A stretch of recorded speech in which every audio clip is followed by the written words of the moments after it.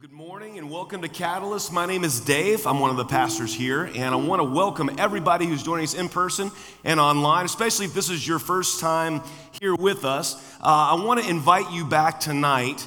If you are visiting and Catalyst wants to, you want to be part of Catalyst Christian Church, we're having a class called Starting Point tonight. Starts at 6 o'clock to be done by about 8:15.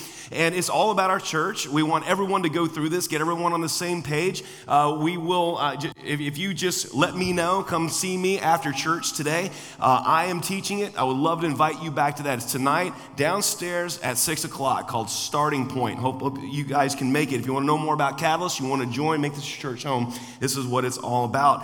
All right, so we're continuing in our series called Fighting the Culture War. What is the Christian to do? And last week we talked about the spirit of the age. And this week we're talking about something that I've never preached on before. I have never, ever even attempted to preach on this before. But I've been getting more and more questions about this. This is something that the church needs to have a response to. Christians need to have a response to. And so I just basically called it the gospel and gun ownership. I have never preached on this before. The main thing is when power is out of balance, there is violence. When power is in balance, there is peace. I've preached about this a couple of times. Being up in Massachusetts 3 weeks ago was a very moving experience for me. Seeing where our country began, heading out of Boston to Lexington and Concord, and seeing where the places where shopkeepers and carpenters and farmers and pastors, some pastors stood their ground and returned fire against professional soldiers was really something. The first shots of the American Revolution were a result of a British detachment leaving Boston to go to Concord, which was another town in Massachusetts, to confiscate firearms and powder and to arrest Samuel Adams and John Hancock, but primarily to confiscate firearms. That is what our revolution started over. And the Americans said, no, we're not going to let you do that. The issue of private gun ownership, you guys, has been at the heart of America since its beginning. Without private gun ownership, we wouldn't have a country. And the Second Amendment is to the Constitution ensured that the Americans would never be denied the right to own firearms. Now, like I said, I've never preached on this before. Quite honestly, I didn't think it was necessary. I didn't think it was something that the church should really address. But since 2020, gun ownership has surged in America 39%. That equals hundreds of millions of guns in our nation. The question is, what is a Christian to do? Well, I was approached by a former student several years ago. One of the joys about being a youth minister, a former youth minister, is that you get to talk to former students who you got to know them as teenagers, and they go away and they come back and loudly proclaim that everything they learned from age 0 to 18 is wrong, and everyone older than them that sat in those same classrooms is dumb. I deal with that. It was great. But I had posted on Facebook a picture of my first deer. I'd gotten my first deer thanks to Greg Willems helping me out. Thanks, Greg. And I, like hunters do, you pose with the deer and your rifle. And the former student laid into me for owning a rifle. Christians shouldn't be violent. Jesus wouldn't own a rifle. And the same argument's been around for a long time. The question was, is he correct? Was he correct? By the way, this is something the church and Christians have been debating since the church began, long before the founding of America. In my research, I found the earliest writings of this topic were over Christians joining the Roman army in the year 173 AD.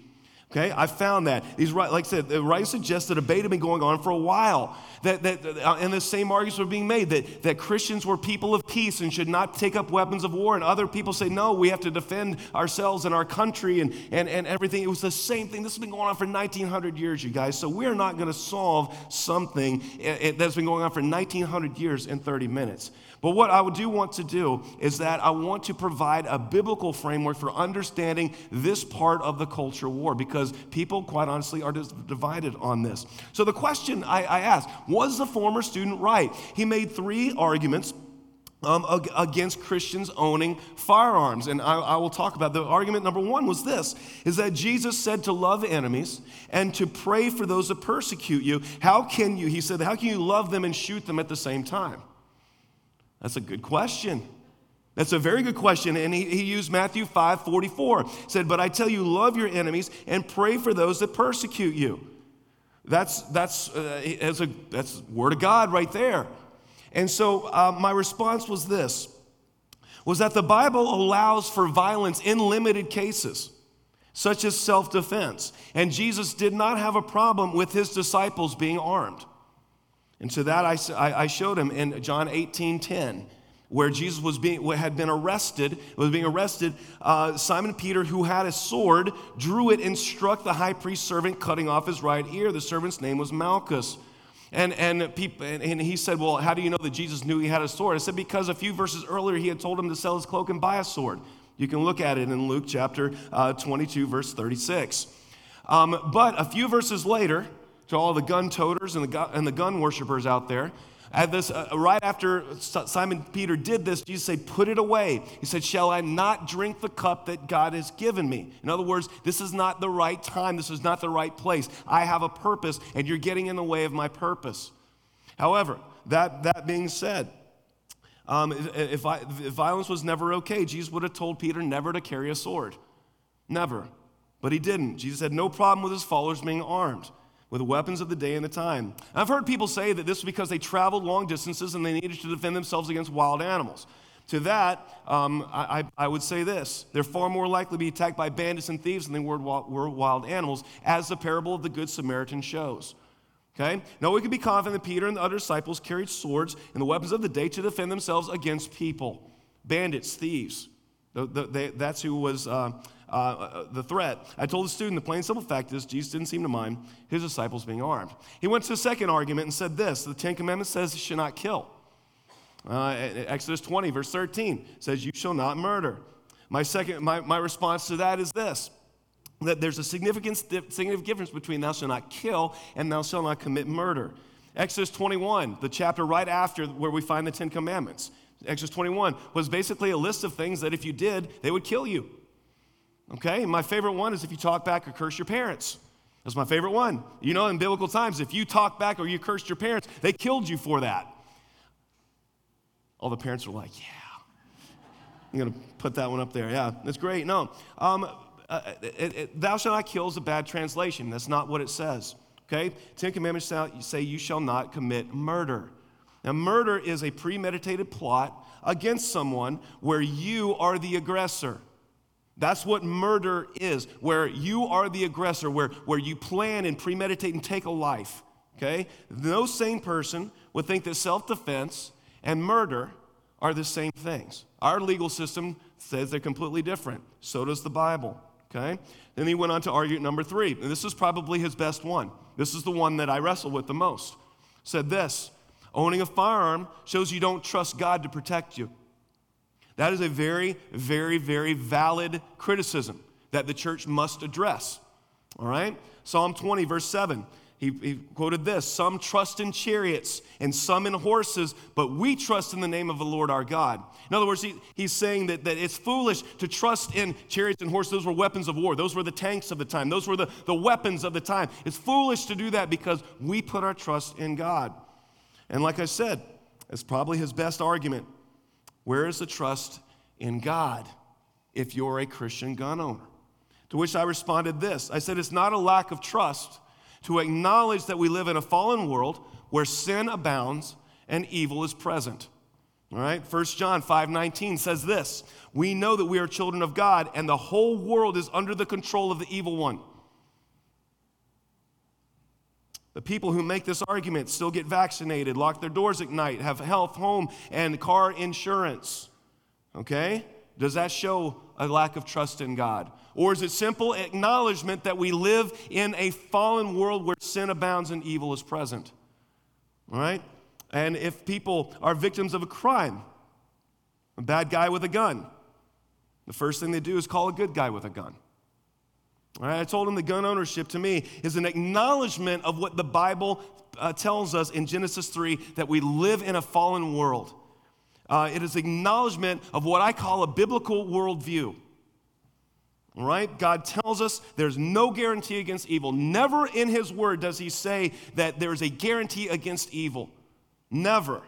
He says to expect it. Now, the Bible tells us that at some point in the future, some of us think the very near future, praise God, I hope it is, that he puts it all away, that he crushes evil under his feet, that he redeems all of creation. That is coming. That's in the last book of the Bible, Revelation. That point is coming. God has assured us of that, and we yearn for that. But a biblical worldview states that God created everything, and everything is good. And then we blew it. We sinned. Sin entered the world, and creation fell, allowing Satan to take a limited reign for a limited time over this world. And at the end, God redeems his creation, like I said, and puts evil underneath his foot. But that has not happened yet, so we are living in a Genesis 3 world. We are. So acting like God is in control, that he's redeems creation, that he's already put evil under his feet is foolish and naive, at least in my view. And that denies what the Bible tells us. So I'm putting forth this proposition. I'd like for you to think about it and ponder it and reflect on it and come to your own conclusions. I'm putting forth this proposition that private gun ownership among Christians is simply a sober acknowledgement that we live in a fallen world where evil exists and sin abounds. So I told my student that this is the goal, peace. Peace is the goal. That is always the goal. It's always the goal, okay? That is the peace, and it's achieved in two ways historically. Two ways that people live in peace. The first one is this, that peace, we trust in the goodness of people. We do, okay? I don't minimize this because we happen, praise God, we happen to live in a relatively low crime area. We don't have people, we don't have gang wars, and don't live in areas of the world ruled by warlords and everything like that, unlike many Christians. Like many people, where every day could be your last. That's not the context we live in. Praise God. And it would be very easy to trust in the goodness of your neighbors, to mind their own business and live in peace. That's quite honestly, that's been most of my life, honestly. I have never been the victim of violent crime. I haven't really been the victim of a serious crime since I was in high school and my car got broken into, and that was in 1990. So I don't have brushes with crime very much. I've not had to defend myself very much. So I don't minimize this option. However, it doesn't take much of that to shatter that. Other people in this room and online are not as fortunate as I have been. There are people who have been victims of violent crime, who have had their homes broken into, their families threatened, and property destroyed or stolen. And this particular option does not accord with the biblical worldview. Please understand that I prefer this option. I would love to trust in the goodness of people. I want to live in peace. I would love to look at people and say, you're a person of character and you're a person I can trust. I would love this, and I think that's what everyone wants. If I had my choice, this is where I would live. This doesn't work in the world we live in, according to the biblical worldview. The second way that peace is achieved historically is this. You balance the power between all sides. When there's a balance of power. I noticed this concept early in high school. When I was a freshman, I went out for the soccer team. And there was a senior who was older, bigger, stronger, decided to make me his target. It was unfair. I was bullied. There's not one thing I could do about it. He was, not only was he bigger and older, but he was in a position of authority. He had all the power. He was the high man on the totem pole, and I was the bottom. 3 years later, though, when I was a senior, I ran into this guy again. I'd grown 3 inches and put on about 35 to 40 pounds. He was about 2 inches shorter than me and was not in very good shape at all. He avoided looking at me in the eyes, pretended not to see me. None of the mockery, none of the humiliation, none of the bullying, none of the pushing, none of the physical abuse. It was completely gone. Why? Was it because in those 3 years he'd become a moral person? That he had seen the light and had changed his life? Was it because of his inherent goodness like we saw in option 1? No, it wasn't. It was because power had shifted. And I learned in that moment that if I wanted peace in my life, if I didn't want to be a target, I would need to have at my disposal whatever things others had. Balance of power leads to peace. Because we cannot trust in the inherent goodness of people as much as we'd like to, we therefore have to go with option 2 to balance power. That's how we live in peace. And that's what gun ownership does. It balances power between people. All anti-bullying campaigns that disregard this will fail. I've seen anti-bullying campaigns. My kid's been in school. I've seen a whole bunch of them talking about be kind, be this kind of thing, everything. Don't fight back. None of those work. And this is why. Lieutenant Jeff Cooper, United States Marine Corps, said this: violent crime is to be curbed. It is only the intended victim who can do it. The felon does not fear the police. He fears neither judge nor jury. Therefore, he must be taught to fear his victim. And we all know that's true. We all know that's true. So the goal is that we balance power so there'll be peace. We want to live in peace, we have to go with option 2. Places where violence is most likely to happen, places where there's an imbalance of power. I'm a child of the 80s, all right? The 80s were awesome. But in the 80s, it was the waning years of the Cold War between the United States and the Soviet Union. Both of us had nukes. I remember the summit meetings between Reagan and Gorbachev where they were going to solve all the world's problems. I remember that because nuclear war was always a threat. Even though America and the USSR had weapons, we never fired them. Why? Was it because of the inherent goodness of our leaders, of people like Stalin and Khrushchev and Brezhnev? Were they great moral paragons? No. No, Stalin killed more than 40 million of his own people. No. Plain and simple, neither side launched because the other side could fire back, and there would be mutually assured destruction. Because there was a balance of power, we lived in peace. Uneasy peace, but peace. Let's contrast that with Germany and Poland in 1939. The German army, called the Wehrmacht, was the finest fighting force in the world. They had Panzer tanks, automatic weapons. The Polish side, they had the finest cavalry we'd ever seen, horses, and they had single-shot muskets. Huge imbalance of power. And Germany invaded starting World War II. Balance of power is the only way in a fallen world peace is achieved. It's true for governments, also true for individuals. I was in a hospital room April 20th, 1999, watching my first child be born, celebrating the birth of new life. And as I held my daughter, I looked up on the TV and watched scenes coming out of Littleton, Colorado, same day. 2 students, Eric Harris and Dylan Klebold, had gone into their high school and killed 20 people in a mass shooting, worst mass shooting in a school we'd ever seen. Why did they go to their school? Why didn't they go to a police station? Why didn't they go to an NRA convention? Why didn't they go to a gun range? Well, it's very easy. Because in those places, people can shoot back. There's a balance of power. Those places, gun ranges, NRA conventions, police stations, they're some of the safest places in the world, aren't they? You ever heard of a mass shooting in one of those places? I haven't. No. In a school, though, or a movie theater, or a mall, people are not armed. Therefore, a person with a gun has an imbalance of power. And because we live in a Genesis 3 world, those places are targets. Gun control legislation is an attempt to balance power. It really is. They really are. It's if we take all the guns out of everyone's hands, then there will be peace. It's an attempt to balance power. It's a recognition of option number 2. That's what it is. And it has merits on the face. It's a noble proposition and it sounds good. But let me ask the ladies in here, at the risk of being politically incorrect in a world where in 2021 there apparently are no differences between men and women. Do you feel safe walking down the street at night and you see a man following you? I have a wife and 2 daughters. I know the answer to that.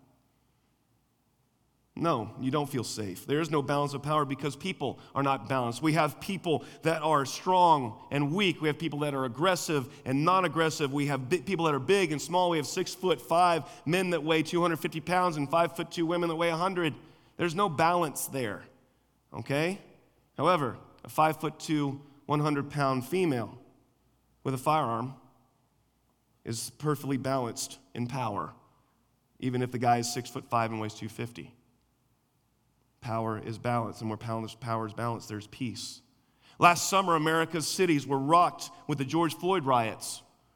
Police chiefs informed their cities that they could not respond to everyone, that the people were on their own. They were overwhelmed with calls. They were being shot at themselves. They were being attacked, and they did the best they could. And there are people that have told me that it's not necessary to have a firearm because the police protection will do that. Well, last summer showed that the police can't respond to every call. In that situation, your safety is your own responsibility. I propose this and make the case that private gun ownership is a regretful acknowledgement, like I said, of the biblical worldview that we live in a fallen world where sin abounds and evil is present. In order to live in peace, power must be balanced. Where there's a balance of power, there's peace. And that's what we want. So my student told me this after making this case. He said, so you think Christians should just be armed to the teeth and what? It's a Wild West again? That's what he asked. And I said, absolutely not. I said, there's a way to do this and be biblical. And I said, there are 5 things I want you to remember. 5 rules. If we're going to go with option 2, try to balance power so we live in peace as God intended. And one is this. These are the rules for Christian gun owners. Number 1, know all laws and be thoroughly acquainted with them.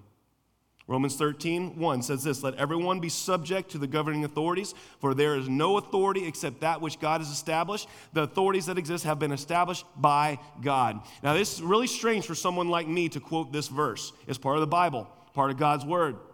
I know that sounds strange to someone as basically kind of libertarian as I am. I would be against the new Kentucky constitutional carry law. If you know, the constitutional carry law says you do not have to have a concealed carry license to conceal and carry. I'm against that. And this is why. Because I believe in the concealed carry class that teaches you the laws that you must live under, both the federal and the state. If you're going to be a gun owner, you must know the laws. This is not the Wild West. We are civilized, peaceful people, and we live under the laws. Okay? You must know. I believe if you're a gun owner, you must know the laws under which we live, and not to do so is foolish and irresponsible. Only a fool will carry a firearm without knowing the laws, and I believe it's irresponsible and foolish. When I went through the class, interestingly enough, I went through the class, and I got my concealed carry license. As I went over to the sheriff's department to pick it up, I wanted to know firsthand what law enforcement thought of these. What law enforcement, the people that deal with this every day. And I walked up there, the deputy sheriff sitting behind was an older guy. I mean, it's like the stereotypical deputy. He had a gut, a mustache, he was weathered, he looked kind of old and gruff deputy, probably been on the force for decades. And so I asked him about concealed carry licenses. I asked him what he thought of them. I asked, as someone in law enforcement, do you like these? Is this something that is forced on you by bureaucrats in Frankfurt, or is this something that you fully support? I want to know from you. And he looked at me and said this, the second I hand this to you, Mr. Kibler, is the last time I'll ever see you. And I said, what do you mean? He goes, I won't see you at a crime scene. I won't see you in court. Every person I hand these things to is one less person I'll ever have to deal with, ever. He said, traffic stops are some of the most dangerous situations we as deputies will ever be in. When I pull someone over who has a concealed carry license that comes up on the screen, I relax. Here's somebody that passed a background check. He goes, if I could hand these things out all day long, I would. I make sure all my family has been through these classes, and all of them carry. And then he said this to me. It stuck with me. He said this, most people just don't know what's out there. He goes, I do. It's just always stuck with me. Know all the laws. Know the laws. Go through the class. Be responsible. Second thing is this. Train constantly in the use of your firearm. Psalm 18:32-34 says, it is God who arms me with strength and keeps my way secure. He makes my feet like the feet of a deer. He causes me to stand on the heights. He trains my hands for battle. My arms can bend a bow of bronze. The Bible constantly talks about the importance of training and being prepared, right, and everything, including battle, including self-defense. When I became a gun owner the first time, I realized very quickly there's a lot to it. And I'm a huge proponent of being prepared ever since I was a Cub Scout, and the motto was be prepared. Christian gun owner must be thoroughly practiced. Like Psalm 18 says, he must be able to handle it, he or she, without thinking. I went to the range and practiced constantly, you guys. Not only to be able to hit what I aimed at, but to be able to practice 3 rules of gun safety. Every gun's loaded, even if it isn't. Never point at anything you don't want to shoot. Finger off the trigger till you quad your target. By practicing those things, you eliminate accidents.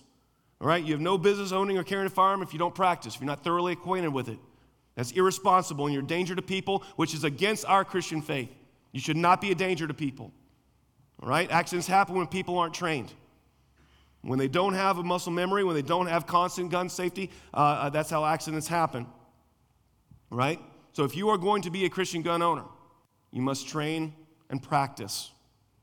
It's irresponsible not to. Number 3, third rule is this. Never go anywhere with your firearm. You wouldn't go without your firearm. Romans 12:18 guides us. It says this, if it is possible, as far as it depends on you, live at peace with everyone. Live at peace with everyone. As much as it depends on us, Christians, we are to live at peace with everyone. You're not supposed to go looking for a fight. All right? Foolish people look at a firearm as a license to go anywhere and do anything. Foolish people do that. If you wouldn't go somewhere without your firearm, don't go there with your firearm. If you wouldn't walk down that dark alley at night without your firearm, don't walk down it with your firearm. It's not hard to understand. We don't go looking for trouble. That's against our Christian faith. Best way to avoid a fight, don't be there. Number 4 rule is this. Run, hide, fight. In that order. Lethal force is always the last option. Psalm 82, 3-4 gives us a challenge. Defend the weak and the fatherless. Uphold the cause of the poor and the oppressed. Rescue the weak and the needy. Deliver them from the hand of the wicked. I was at our previous church building back behind the boot store when probably one of the most tense moments I've ever been in happened. I was there by myself on Friday. It was way back in the back of Industrial Park. People did not just wander in. We didn't have walk-ins like we do here, okay? You have to actually go to our church. It was way back in the middle of nowhere, all right? I heard the door open. I was in my office, and I heard the door open, and I walked out to the door of my office, and in walked a lady, and she did not look right. There was something going on. Immediately, some alarm bells went off. She stopped about 10 yards away from me, and she asked if she could have some money. Needed gas money. It's always gas money.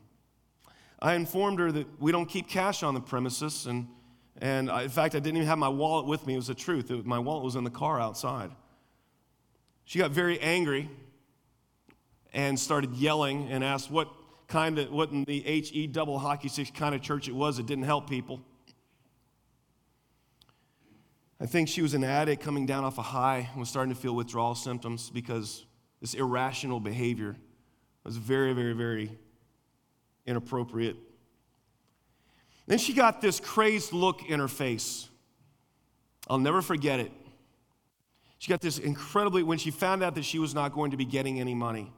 And then she did this. I'm going to imitate. This is what she did. Like she was seeing something. She went like this. And then she fixated right on me. Like stared at me. At that moment, I was armed. I had it concealed. I lifted up my shirt to show my sidearm. I felt threatened enough to do that. She took one look at it and left. I have no doubt in my mind in that situation that had I not been armed that she would have attacked me. And people in that state of mind, you don't know what they're going to do. Did she have a knife? Did she have a gun of her own? I don't know. All I know is that she was acting extremely aggressive towards me, and having a firearm saved me from a fight. Isn't that ironic that had I not been armed because of my desire for peace, I would have had to fight. But because I was armed, I didn't have to. Being able to defend yourself and others in this Genesis 3 world is what God calls us to do.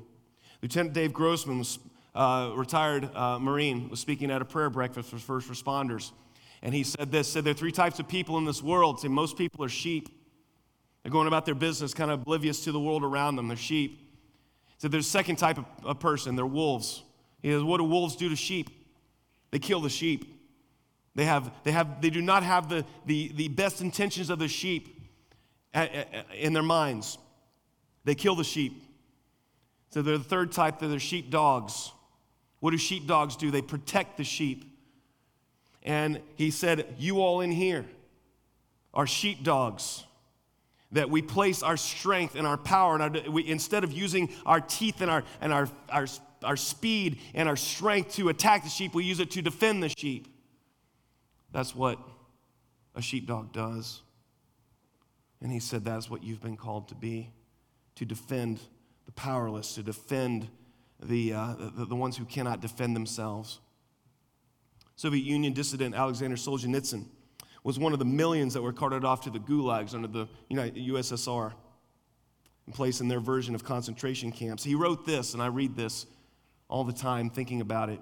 He wrote this, and how we burned in the camps later, talking about he and his fellow gulag prisoners. What would things have been like if every security operative, in other words, the KGB, when they went out at night to make an arrest, had been uncertain of whether or not they would return alive to their homes? Or if, during periods of mass arrests, for example, in Leningrad, when they arrested a quarter of the city, had people not simply sat there in their layers, paling with terror at every bang on the downstairs door and at every step on the staircase, but had understood that they had nothing left to lose and had boldly set up downstairs hall an ambush of half a dozen people with axes, hammers, pokers, and whatever else was at hand. The organs, in other words, the KGB would have very quickly suffered a shortage of officers in transport. And notwithstanding all of Stalin's thirst, the cursed machine would have ground to a halt if the people had fought. But unfortunately, they did not fight. And the machine continued. Because of that, an estimated 50 million citizens put in gulags from 1923 to 1954 alone. That is someone who had tried running, who tried hiding, realized that he should have fought. And he said if all of Russia would have fought, the camps, the concentration camps, the machine would have ground to a halt.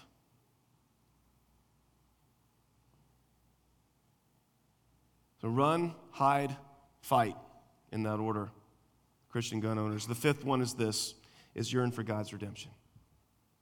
Yearn for God's redemption. Isaiah 2:4 says this is the promise of God. He will judge between the nations and will settle disputes for many people. They will beat their swords into plowshares and their spears into pruning hooks. Nation will not take up sword against nation, nor will they train for war anymore. That is the future that God has promised us. That is the future we yearn for. That is where we want to be. And the second that God does that, we will all lay down arms and we will turn rifles into tennis rackets, and we will turn knives into pruning hooks. There will be no war. There'll be no more violence once this happens. This is what God has promised us, and we never stop yearning for that. Okay? That we never ever forget. We never get comfortable with the presence of violence. We never get comfortable with that. In our elder prayer time, Bud Burdett said something very, very, very profound. And he said this. He said, are you going to address people that worship guns? Someone who worships guns, who made guns an idol. A person like that is not yearning for God's redemption. We have no place for that here. Never forget that we yearn for God's redemption. Well, He will remove all of this from ourselves. We will no longer live in a Genesis 3 fallen world where sin abounds and evil is present. Okay? I want to invite the band, come on back up. When I was thinking about doing this message, I honestly didn't want to, because I've never preached on this before. I know it's controversial. I know that people have strong opinions, and that probably no opinions were changed in here today. I pray that maybe they were. But I felt the need to do this because it's a reality in our life, and we have to have a response for it. And as I was watching, to kind of understand the heart behind this, where I am, I take you back to the 1980s movie classic, The Karate Kid. Daniel was a target of the Cobra Kai, getting beat up every other day. and he trains under Mr. Miyagi to learn karate to defend himself. And as he progresses in his training, he asked Mr. Miyagi, he said, "Did you ever fight when you were a kid?" And Mr. Miyagi said, "Plenty." And he said, "Miyagi, hate fighting." And Daniel says, "Well, you like karate?" And Miyagi says, "So?" He goes, "Well, karate's fighting. You train to fight." And Miyagi looks at him and says, "Is that what you think?" And Daniel, who'd been practicing his blocks and punches, goes, "No." And then Miyagi said, "Then why train?" And Daniel thinks for a second, and then he smiles. He goes, "So I won't have to fight." And Miyagi laughed and said, "Miyagi, I have hope for you." Why do we train? Why do we own? So we don't have to fight. Because we want to live in peace. Because the goal of the Christian life is peace. That's what we want. That is the goal. In order to do that, one of two ways. Either people are very, very good and trustworthy, or two, we balance power. Balance of power is the option, I believe, for a fallen Genesis 3 world. So, I pray that we will never have to use them. I pray that we are like Daniel, that we won't have to fight. I pray all of that. I pray that we live in peace. I pray that we do. Don't go looking for any trouble. Live in peace. And pray for you. Heavenly Father, I pray that today, that as we are looking at a world that is just seems like it's going crazy, that people are buying guns right and left, Lord, I pray that cooler heads prevail. I pray that we will live in a power-balanced world where there is peace. I pray for this community. I pray for our nation. I pray for the people in here. Lord, we love you, and we thank you in the name of Jesus. Amen.